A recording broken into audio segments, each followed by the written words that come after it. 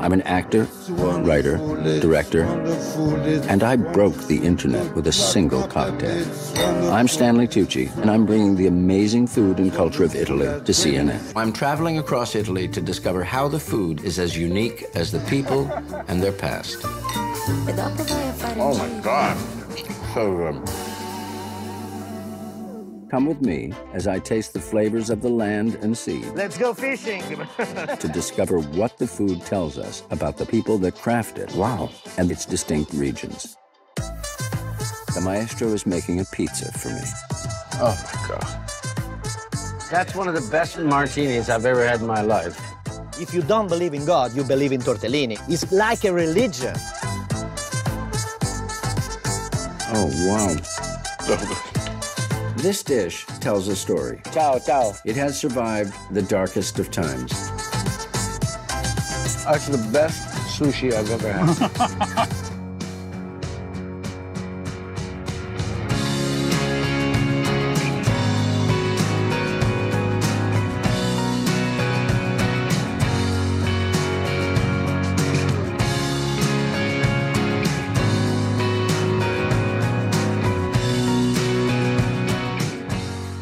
Hello, hello, hello.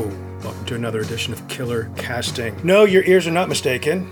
It's either Sexy Beast number 1 or Sexy Beast number 2, depending on your part of the world. Brian A. Hill, leading off the festivities today. Yes, this is where you would normally hear the melodious voice of Lisa Zambetti, but a funny thing happened a couple weeks ago. We had some show prep, brought some ideas, and I can only describe it this way, that she forcibly grabbed me by the lapels, pressed me against the wall, pressed her arm into my neck and said, if you're so smart, you come up with the idea. I'm tired of carrying you. And so here we are. So yes, she's been very gracious, giving me the mic to talk about a handful of things with the very thinnest of links. And that link is Stanley Tucci. So La Tucci. Before we dive in, it's time to make the introductions. The Thunder from Down Under, Dean Laffin. Say hello, Dean.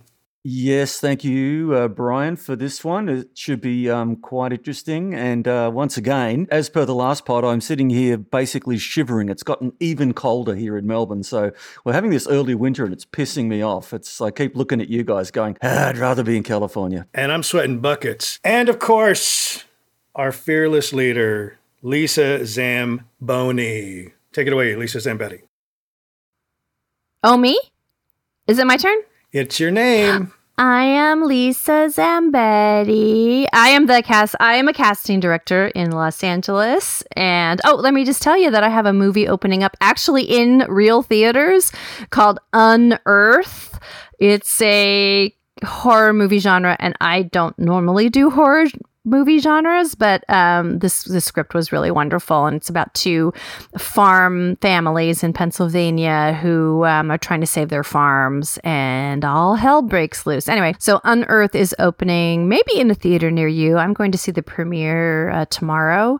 And, we'll see what happens. But it's always lovely when an indie film that you work on like 2 years ago finally gets distro and gets out there. And I guess it's won a couple of horror genre awards. But yes, I am here at the beck and call of Bri because he had some great ideas. And I just want him to go and lead us through it. I'm here as a passenger and I trust him with the car completely. So Bri. I'm going to do my best to kind of explain everything that we're going to talk about. Okay. So I am not I'm not affected by celebrity deaths, right? I mean, I'm just not that person, but I will say that when Anthony Bourdain passed away, that hit me really hard, especially the fact that he took his own life, because Parts Unknown, and I didn't watch his Travel Channel show, No Reservations, but Parts Unknown I fell into quite by accident. I am not a fan of reality television, and that's how I kind of perceived it. And once I actually fell into a marathon one Saturday evening, I was blown away by the storytelling, not just the written word, but the visual storytelling. And the fact that he spearheaded so much of that. I mean, I just was blown away by by the show. And honestly, CNN, I think in terms of their documentary series, I would say 90 to 95% of what they do is top notch. I don't like their news coverage. I don't like their pundits all that much, but their series are fantastic. And I remember they were trying to kind of pace themselves with filling those shoes once Anthony Bourdain was gone. Thus, the show Searching for Italy with Stanley Tucci kind of came about. And the thing with Tucci, and I talked to Lisa about, because we do, in all seriousness, we do talk about like, okay, what are the shows you're watching? And that was a show that I was watching and really fell in love with. And the differences between those two guys is so pronounced. Like Bourdain was such a blue collar guy. He came from blue collar roots, but was a world traveler, was this world famous chef, and had this really remarkable point of view. And with Tucci, he's so elegant. He's so elegant in like his acting and in his just everyday life. It's just this kind of natural thing. And so watching that show, I fell in love with it. I just love him. And so there was a little bit, would you say, Zambetti, that there was a little bit of hesitation about talking about the documentary series initially for you, just because it's not kind of in the wheelhouse of what we talk about typically? No, not necessarily. I did want to try to figure out more. I wanted to dig in deeper on what you wanted to talk about. But let me tell you something about Anthony Bourdain. If you have not read Kitchen Confidential, his book, don't read it. Listen to it. Listen to it, because he does an audible or audiobook of it, and you will hear him reading it. That's how you should read that book. He's a phenomenal storyteller. He's an ex-addict. He's an ex-everything. He has walked the walk. His story about his time at Les Halles, which is this very fancy French restaurant in New York. I worked in many restaurants in New York, and so I love that. But, his travels, his life, and as Brian has said, his shows on CNN, they were part culinary experience and part philosopher experience and part social. You just have to watch it to know what I mean, but it's not just a cooking show or a cooking travel show or Rachel Ray, exactly. $15 a day, wherever, There's an episode, either the second to last season or the last season, where he goes back to, I think, Massachusetts, where he worked as a cook, where he started doing heroin. Like he goes back to that, or I think it's Providence or something. And that's the thing about him that was so remarkable, like how open he was to sharing about his own experience. You know what I mean? Dean, did you watch any of the shows? Yeah, I'd seen quite a few of his. Yes, he was very courageous and open, as you say, in the book. Doesn't really pull any punches and been referred to as the Hunter S. Thompson of, it's a gonzo kind of a kitchen version of the same way that Hunter used to write. And I found the book thrilling, and his initial series I also found great, and just little moments that I remember. He went to one restaurant, I can't remember the name of it, but this guy was famous in New York, and all he did was fillet fish. That's all he did. Yes. I remember that series. Yes, and it was such a. He was exalting and amplifying how hard people work in the restaurant business all day long. All you're doing is perfectly filleting fish. Yep. If listeners have seen it, every morning his helpers come in. They completely line the room with plastic, like it's gonna be a mob hit or something, because there's fish scales and, blood and guts flying everywhere. And this guy just went through what he does, how he does it, and he just ends up producing these absolutely immaculate steaks of all these, different seafoods that look like they've been cut by computer. And that's what he did. And so he had the ability to tell, as you said, Brian, those stories that you would say, going to talk about this guy. I think he was like Costa Rican or something like that. And he'd sort of made his way to New York, and I think it was New York. He was in Eric Ripier's restaurant, who's an esteemed chef internationally, and he was working for him. Mm-hmm. Yeah, and this guy was making a fortune, and because he spat out, he produced these beautiful, incredible, consistent fillets. And if you pitch that as a story, you'd be like, what? What are we going to cover? Some guy cutting fish? But Anthony's commentary, as well as just his interview style, and he's so laconic and just so relaxed and just, he's just amazing. What an amazing guy. And he was lowbrow and highbrow, which was great. He could exalt somebody who was just a little corner, little nothing of a shack in wherever, around the world, and then yet go to a very highbrow restaurant. And he had noodles with Obama, didn't he, somewhere? Do you remember that episode? I think he sat down for pho or something in Vietnam. Or Yeah, whatever. in Vietnam. I love that he could cross those lines. But Yeah. he would talk politics with people. I remember him on a rooftop somewhere very glamorous, somewhere in the Middle East, and talking to his host and saying, yeah, while we're sitting here drinking the finest vodka, there are people down there living and dying. And his host is like, yeah, that's how it is. That was amazing, the people that he pulled, like when he would visit a spot. Some old friends and some who were just like tied into the politics of the country, or that could kind of illuminate something about the place, either the country or the city that he was focusing on. And I thought that was something that was really tremendous. Yeah, there was a lot of authenticity in it because, I mean, I would look at some episodes and go, yeah, you know, is this the real part of the city? And then he did an entire episode in Melbourne, which is my hometown. And at the end of it, I'm like, he totally nailed it. There wasn't one single thing that was inauthentic, that was over the top, that was done for promotion. Yeah. He really dug in and just got to the soul of Melbourne, which has a great coffee and food culture. And he was on it. Well, and so into this void now enter Stanley Tucci and the limited series Searching for Italy, which is obviously it occupies the same space as Bourdain. The thing that I appreciate about what Tucci is doing, he's not trying to replicate Bourdain in any way. He has his own point of view, especially being Italian on both sides. Having lived in Florence as a kid, there's one episode that focuses on Florence where his parents come over and visit him, and they talk about that year. Like his dad came over because I think he was an art teacher in high school, and so he came over to study the art there. And his mom just did a deep dive in cooking. So that's what she did the entire year they were there, and then brought all of these kind of amazing techniques and foods back to New Jersey where they live. And so he feels a real connection to the country. It's amazing that he speaks it. He speaks the language and will speak with the locals there. The thing that's different about Tucci and Bourdain that I just love is that when everybody is speaking Italian, he is oftentimes replying to them in English for our benefit. Or he'll look to the camera, he'll look to the audience to like bring us in. He's helping us come into it. He's absolutely helping us, but he's doing it with such elegance. I wish that I could copy his style. You know what I mean? Oh, you have your own style. Of course I do. You have your own style. Yeah, I wear cargo shorts and T-shirts and Vans. I'm dressed like I did in the early 90s. You know what I mean? But he's so dapper and so like... He is. That's his brand. It's absolutely his brand.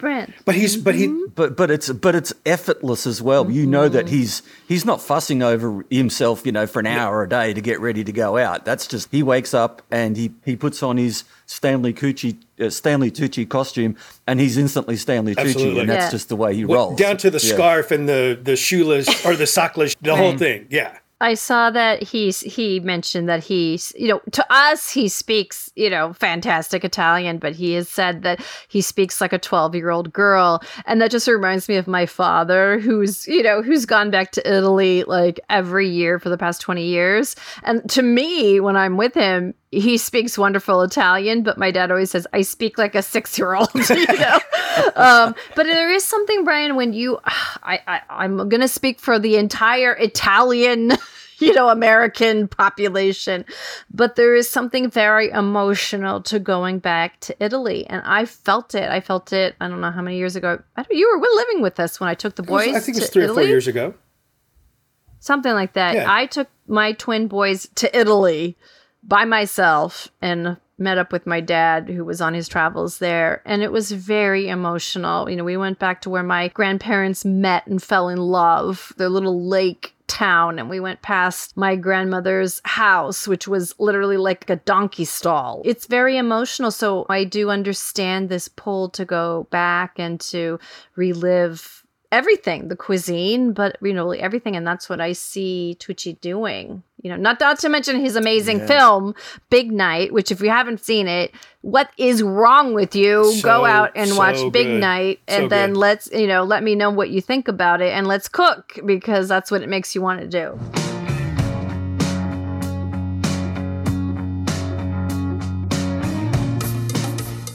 Is this what I ordered? Yes, that is the risotto.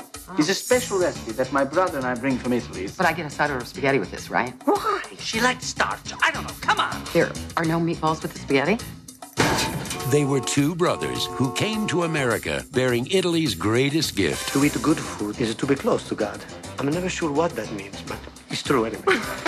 They have a talent for cooking. Wait. Cut the table. Now, all they need If you give people time, they learn. This is a restaurant, not a cooking school. is a recipe for success. If we don't receive your payment by the end of the month, we will foreclose. What do you mean? Their only hope is a plan. Louis Prima. Who's Louis Prima? He's a friend of mine. I make a call. He's in town next week. You cook for him. Louis Prima is coming. He's not just some guy. He's famous. Their only obstacle Men, boys. is each other. My brother sometimes is too, I have a younger brother. I hate his guts. Their only chance How much does that leave? $62.47. is a feast. Stay for Masha. The Samuel Goldwyn Company and Reicher Entertainment invite you to the 4-star Party of the Year. A sumptuously satisfying movie from first course to last. Oh my God. He's good, huh? He likes. Can you believe it? You'll find the atmosphere is delicious. An appetite-rousing delight. It's a party, you know? It's a fun. The service impeccably crafted, wonderfully acted. I'm happy. And every chorus, a labor of love, delectable, warm, funny, and poignant. Here is food tonight. Paradise! We guarantee you a night you'll never forget. Bite your teeth into the ass of life. Big night. Your table is waiting. Let's eat.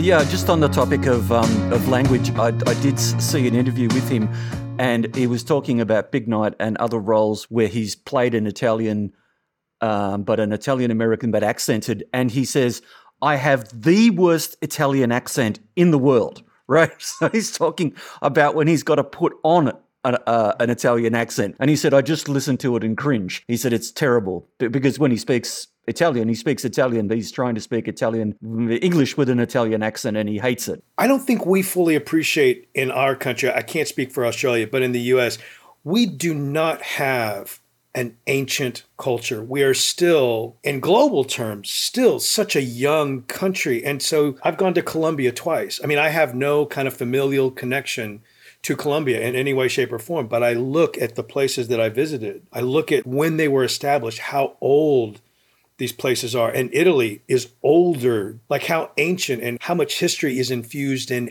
everything. He's driving through, I think it's Tuscany, and he's got his crew in this tiny car, and he turns to somebody in the car and he goes, "Just look around. There's not a single contemporary building anywhere.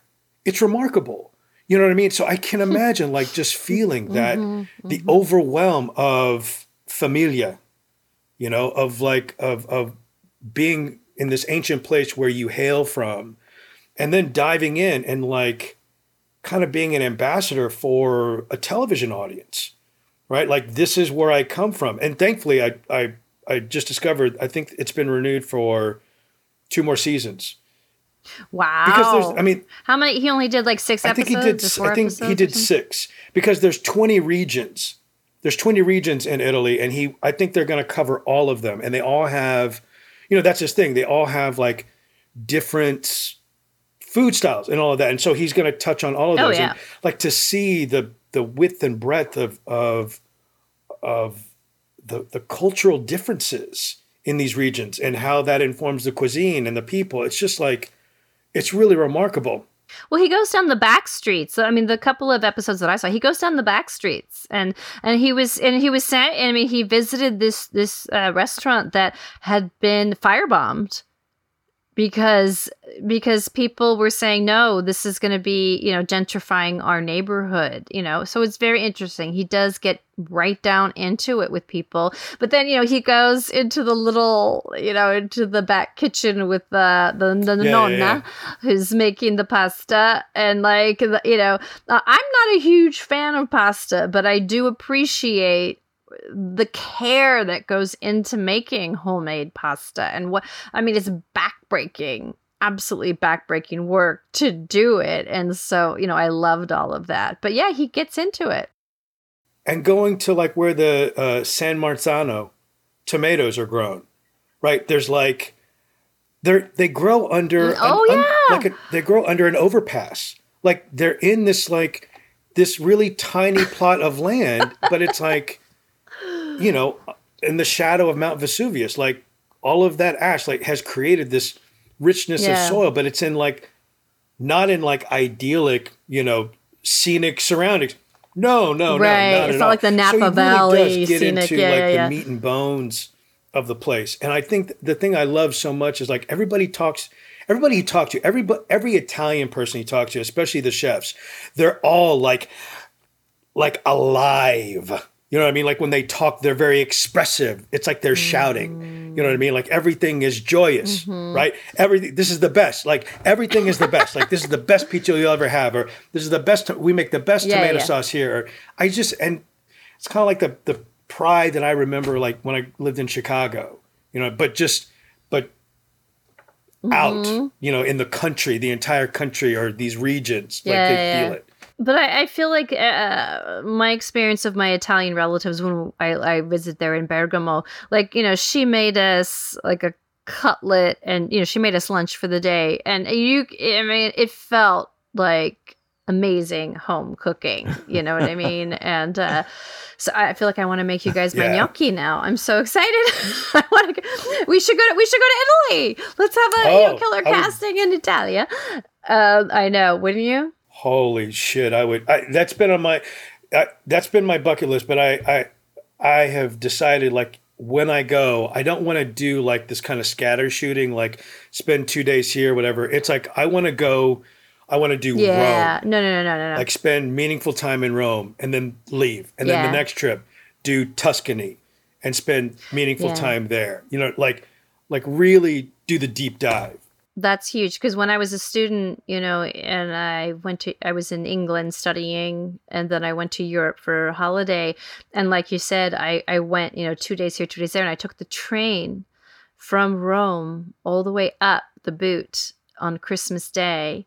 And so every town I passed, I could see how they celebrated Christmas, you know, and I went all the way up, you know, past Florence and, you know, all the way into France, into Caen. So all the way up into there. And it's, you know, of course it was amazing. But so Lattucci, I mean, I'm all about him, but there's much more about him. And there's a reason why we feel so comfortable about him, this persona that he has evolved into from his very early days. In Amazon Prime, there's a channel that you can get for free. It's IMDb channel, where they offer movies and television shows. It's kind of like Pluto TV or Tubi, where you can watch, but there are ads.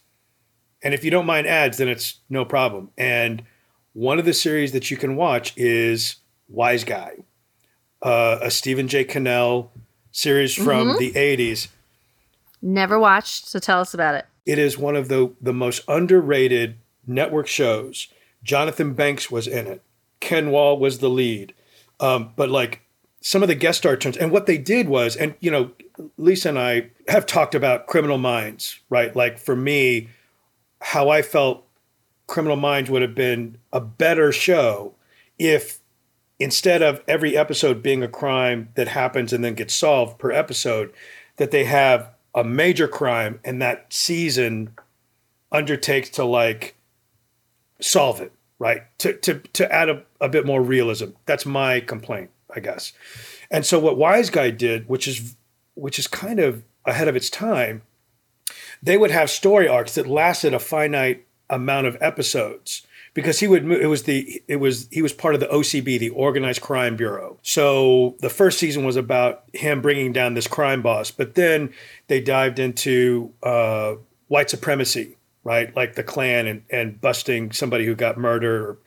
But then this one particular season arc or episode arc dealt with the garment district in New York. Jerry Lewis played the patriarch. Ron Silver played his son. And then Stanley Tucci played the mob guy, the financier who went to college with Ron Silver's character and who was a bad guy, right? And I went back and I looked at his first scene. He has more hair, but he's dressed in like a tracksuit, right? He's with the tennis shoes, and he is still Stanley Tucci. Right. Right. But to watch him at that age, like sing with his early powers, it was really, really phenomenal. You know what I mean? Like Kevin Spacey did a guest star, Turn On Wise Guy. I mean, it really was like a phenomenally written show, you know? I think Stanley was in a couple of episodes of Miami Vice as well, back in the early days, which they had a slew of really weird special guests, guys like Ted Nugent and just all sorts of bizarre people. Yeah, Phil Collins, Phil DeShrill. Yeah. But what it's interesting about Stanley Tucci's career is that he's ascended from that guy. Now, Brian and I know just lists and lists of amazing actors who are that guys. You know, we could spew them out right now who have been in. They made a documentary. Oh, of those really? Guys. Yeah, about you're that guy in that thing is what it's called. Yeah, I mean, there are so many. I mean, we could just list them all off right now. But Stanley Tucci has somehow ascended that for very good reason. But it's very interesting to look at his career. I was only first, and he's evolved very smartly from trying to be a leading man to being a very wise sidekick kind of a role, which is brilliant. But I first remember him, Brian, I don't know if you ever saw the movie The Day Trippers, which had Parker Posey, Liev Schreiber, a very young Liev Schreiber, and Mira, and and he comes on at the end. He's talked about throughout the entire movie, and then at the very end, you meet him. And then that same year, he did Big Night. This is in 1996, I think, which was incredible turn. Just like as I've said, you should definitely watch that. But then to watch his career go on, he's very good at he plays effete very, very well. Even when he's playing a straight character, he plays the fussy, prissy, elegant fop very, very well. And it has served him very, very well, even when he's playing a straight guy. He also did a great psycho in The Lovely Bones. Wasn't he just chilling? Right. I haven't seen that. You know what? I watched some of the scenes just going over his career. It is just a chilling performance. I didn't buy his hair. I'm big on hair. I mean, hair really distracts me, and I'm a little upset about his hair in that. But yes, the scenes with Shears. How was the wallpaper in the scenes that you did see? Was that okay? Well, there were a lot of candles in the scenes. I see a bad wig in a movie, and I'm ouch, sorry, can't do it. Woo! Yep. And it's surprising to me, Done. it's surprising to me how that's something that just kind of goes under the radar. Like somebody didn't look at that and go, Wigmasters work really hard. I mean, they work really hard. But somebody had to look at that and go, why? Why do we need him to be in a blonde comb over? He does not look normal. When you look at him and the rest of the cast, he doesn't look like somebody who's safe, which is what you kind of need in that role. But anyway. Well, and I think Tucci even said, like, one of the Sunday morning interview that he gave, like he didn't want to play that stereotypical Italian mobster character, because it's all like, they're great mobster movies, but then there's all these copies of great mobster movies that he just didn't want to do. And so that was the impetus for doing Big Night.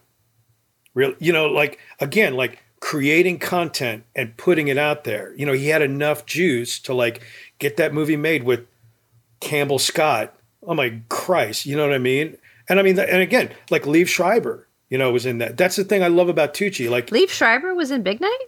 Mm-hmm. Why was he playing Big Night? I can't remember. He's like, the young, I saw him, young guy. It's been a while since I've seen it, but he plays like a younger guy. Like you see him first at the popular restaurant. Well, I mean, you got Isabel Rossellini to be in it, and Ian Holm. I mean, amazing. Not to mention Tony Shalhoub and Allison Janney. Do you see the Imposters? The Imposters was the second one. Him and Oliver Platt. Yes, I saw the Imposters, which is half of a brilliant movie. I agree. I think half of it is.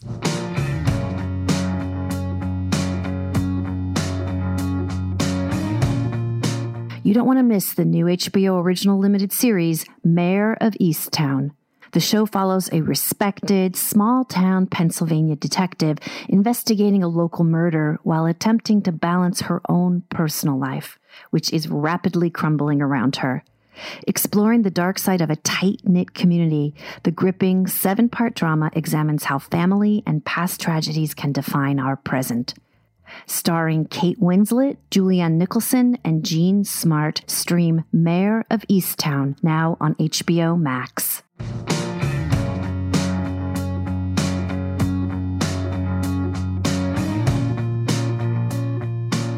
I wonder how long his love of food goes back, because, of course, he also played Julia Child's husband, Paul, right. Which is the Nora Ephron, I think, back in the day, Julia and Julia. So I don't know whether that inspired him to food, or he was already he was already inspired because he did Big Night First. I think it's a family thing. Like I don't know. They had a restaurant, but I know that they owned a restaurant in New York. They cooked a bunch, and he as an adult he cooks a bunch as well.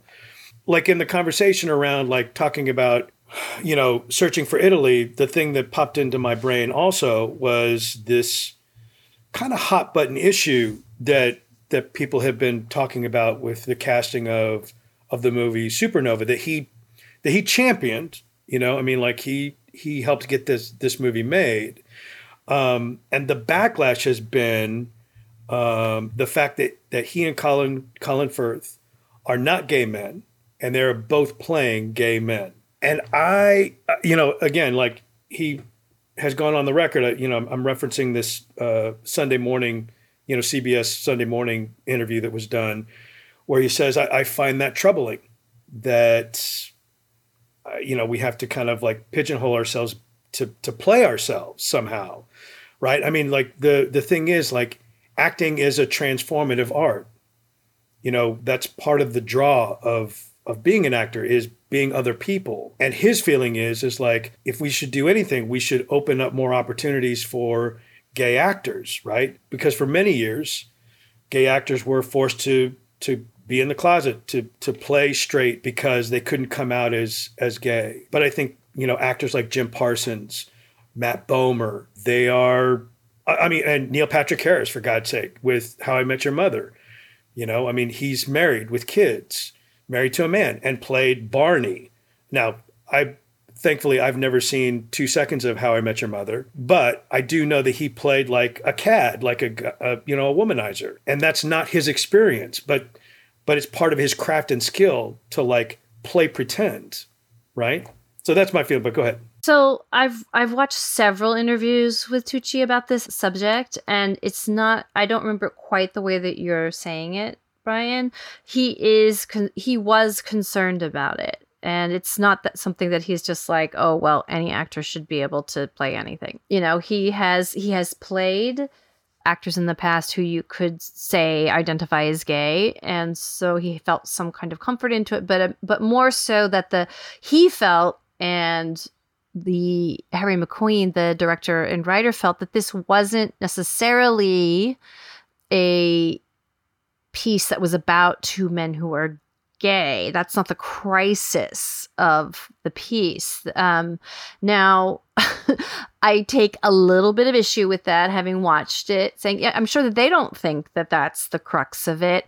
I would love to talk to two men who have been in a 20 to 30-year-old relationship, who are gay, whose one partner is dying, and see if they have any feelings about the kind of discrimination you might have when trying to get medical help for your partner. I understand what they're saying, and I understand that Harry McQueen did lots and lots of research on this. I mean, he volunteered at a memory care facility where he was watching different families go through this, and he wanted to do a piece that was about quote unquote Alzheimer's, or one partner who's degenerating cognitively.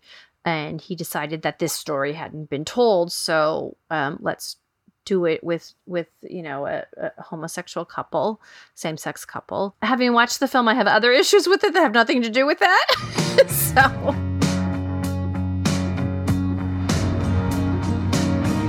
it's good to get back on the road again, don't you think? But how about just exploring the outer regions of fifth gear?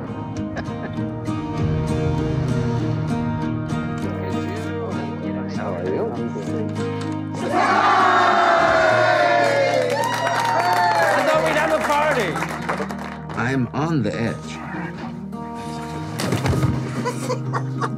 All right. If you had one wish in the world, what would it be? I wish this holiday wouldn't end. So, can you tell that it's gotten worse? I'd like to make a speech. Well, maybe Sam will do it for me. I'd love to. Why don't you do it for me? Now, as most of you will know, I am slowly losing my ability to remember. And I definitely wouldn't be here if it weren't for this man next to me.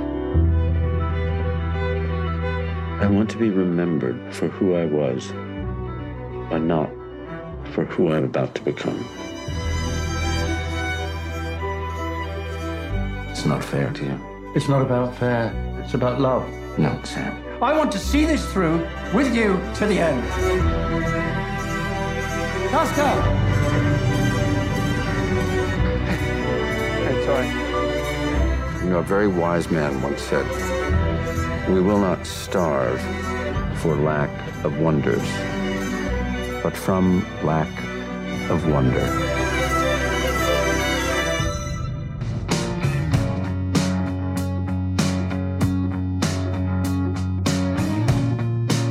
I paid attention to the intimacy. I'm talking about like how they engage. And I couldn't tell if it was just horribly self-conscious or just horribly British, which may or may not be the same thing. When I worked as an agent assistant, pardon this tangent, we sent actors to an audition for an industrial for Weber Grills or whatever, and it was people playing a family. And they would all get paired together and then go into the room and kind of do an improv thing or whatever. And we talked to the casting person, and the people who got cast, they came in and they behaved like a family. They touched each other. It felt like they were a family because they touched each other. Familial ties there that were being communicated. I didn't get that sense. I mean, their performances, I think, are great. I had an emotional reaction to the film, but I think it was because of the scenario itself. Like, I can't imagine being in that situation. But at the end, I just felt like it was a cop-out. It's interesting that you say that, Brian, because I'm sure you both know that Colin and Stanley have been best friends for 20 years. So that dynamic could go either way, couldn't it? It could generate comfort, but if they're both straight and playing gay, then it might be a little more awkward. They both live in London, so they see each other all the time. So personally on this thing, I do have a little bit of an issue with the double standard of it. Oh, hang on, what? But straight guys can't play gay guys, but Rock Hudson had a whole career. Anne Heche did a romantic comedy with what's his name? Indiana Jones. Harrison Ford. Yeah. Can Kristen Stewart not play a straight role? Like, where does it end? What about if you're not naturally blonde? What about No. Well, no, that's different. But I'm saying it's a spectrum, and where does that spectrum lie? You know, where does Tom Cruise playing in Born on the 4th of July? He's not really paraplegic, et cetera, et cetera. So those things I kind of struggle with. I would say that every time has its season and every pendulum swings back. And right now, the pendulum is swinging back to give actors who have not had the opportunity to play their lived experience the opportunity. Now, nobody can deny that Tom Hanks taking a role in Philadelphia to play a gay man dying of AIDS, when taking that role could destroy a career, right? Him taking that role was a huge step forward for the voice of that issue, and did wonderful things. Hilary Swank doing Boys Don't Cry, taking on that horrific murder of Brandon Teena. My favorite is, Sean Penn playing Harvey Milk, who I adored. So those things are huge steps forward. But you can also, nobody is wrong, Dean, is what I'm saying. Billy Porter saying, a straight person plays a gay person and they hand them an Oscar.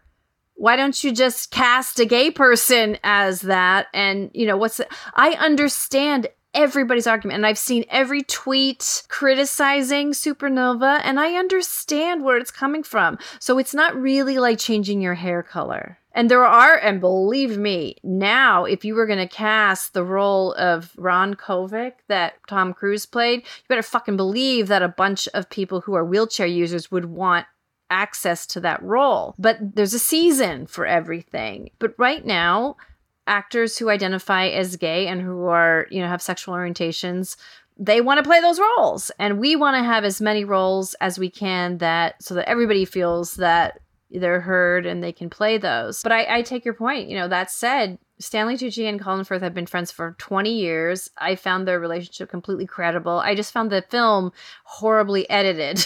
I think that's my biggest problem with it. It was just like, you could watch it like at 3 times the speed and get it. And it was only an hour into the film that there was really a scene where I was like, holy mother of God, this is an amazing scene. The tape recorder scene where Colin Firth's character starts to play a tape recording. And that's when it lit up for me, and the rest of the movie really worked. Maybe this is my class warfare coming out. But as I'm watching this thing, another thought that came to me is like how fucking bougie it is. Colin Firth is a concert pianist who's made albums. Stanley Tucci is a writer of some renown. The family lives Colin Firth's sister lives in this big house on an estate. They rent an Airbnb that's like 10,000 rooms or whatever, where he's going to do his thing. And it's just like the director wants to tell the story that he wants to tell. I feel less inclined towards the story on some level because it's like, what do they have to fight against? Apart from the emotional content, they come from means. They have the means to but it's like, okay, at least I'm projecting that.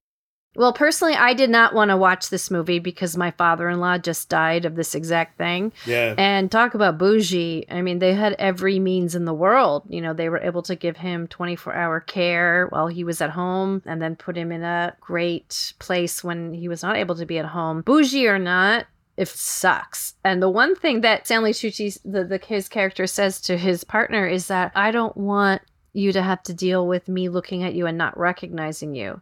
We would have taken that in our situation because in our situation, our loved one recognized you and tried to punch you in the face and tried to push you into the stove and got very, very violent and very, very difficult to deal with through no fault of his own. So for me, watching that was like, rock bottom is worse, brother, Yeah, well, that's the thing. There was no real progression that I saw in terms of the ailment. It felt very incomplete to me. It felt very like a half measure. Well, they were trying to catch it early, I guess. Yeah. But I would say movies like Brokeback Mountain, Dallas Buyers Club, Behind the Candelabra, Transamerica, you can criticize it for not having a totally authentic cast. But then again, how are you supposed to, vet that? You can't. I mean, honestly, how are you supposed to fucking vet that? You're not going to, certainly there are some outward facing actors who, are loud and proud and tell you, what their sexual orientation is, but not everybody does. And you can't ask that. But here's the thing. Okay. Talking to the disabled, the question of being disabled, there was a show that I did back in Denver in the mid-90s where I played a character with cerebral palsy. And here's the thing. Now, at the end of the play, okay, so full disclosure, this is a play that Lisa Zambetti wrote. This is how I first met Lisa Zambetti. It's called Number 45. It's a great play. It's a really good screenplay too. So the character at the end, it deals in poetry, and it's a visual scene where he is healed. There's a moment in the play where he becomes, if he didn't have cerebral palsy, right, and it transfers, the cerebral palsy transfers to the female lead, right, in a moment. And he picks her up and takes her back to this bus stop bench, and then lights go out and they're back to normal. And same with Ron Kovic in Born on the 4th of July. Every project is different, obviously. Now, the person that your character was based on, Curtis could never, who had cerebral palsy from the moment he was born to the moment he died, he could never have played that role because it took him 5 minutes to say one sentence. He could not perform. Now, he was in plays. Curtis was an actor and he was in plays, but you couldn't do that role. And he understood that. And I based the character on him, and I also vetted it through the Cerebral Palsy Association. And I had certain people look at it to make sure I wasn't offending people, because I wanted to express his life and what it would have been like if he didn't have cerebral palsy. So I think every project is different. In the final analysis, I think that's what it ultimately going to have to come down to. And continuing to have the conversation, right, around what is equitable. Dean, I hear you so loud and proud about what you're saying and how to, where does it end? Where does it start? But I'm just really glad that these conversations are being had. They're not easy conversations, but they're important. That we talk about people who have the lived experience, people who, and yes, actors often are playing people who they have zero lived experience with. I mean, that's what acting is. We otherwise, as Stanley Tucci would say, we'd only be playing ourselves, right? But one thing that Colin Firth said that I really loved is that no matter what character he's taking on, whether it's, King George or, Mr. Darcy, he always has a feeling of discomfort. It's presumptuous to attempt to play this role, no matter who it is. And I think that that's kind of a great way to look at it, that when you take on a role, you don't just assume that you can do it. That you do have to give it a lot of thought. So, hey, I'm really so appreciative to Lisa, to Dean for indulging me. I'd like to thank the Academy for giving me this platform to spew however I feel like spewing. So, hey, do us a favor. Why don't you, after you're done listening to this, why don't you get on your mobile, your smartphone, why don't you tell all your friends about what we're doing here at Killer Casting? Why don't you have them download it? Why don't you have them and yourself rate us 5 stars? Because we're bringing quality content on a bi-weekly to monthly basis. Okay? If you keep rating us 5 stars, rate us 6 stars. What the fuck? Yeah, rate us 6 stars. Exactly. We'll bring you more. We'll bring more content more consistently. But if you're stingy, then we're gonna withhold. And tell us what you want us to cover too. Hey, Dean, tell people what's coming back. Mr. In Between, season 3. Yeah, Mara. Oh, yeah. I thought you meant the that's right, the YouTube series of Miami Vice. Mm-hmm. Yes. Final season. With the original cast, by the way. Yes, season 3 and apparently the final season is airing on May 25. So it remains to be seen how they'll conclude that. Will they kill off Ray? What will they do? It's just going to be very exciting to watch. So, yep, can't wait for that one. We will be back to cover that, like white on rice or snow on an Eskimo, like stinking on whatever. Fantastic. Well, Brian, thank you for doing this. I feel so relaxed. Good work. I know you didn't have to do a GD thing. That's all right. So I guess with that, this is B.A. Hill signing off for Killer Casting, the podcast. Good night.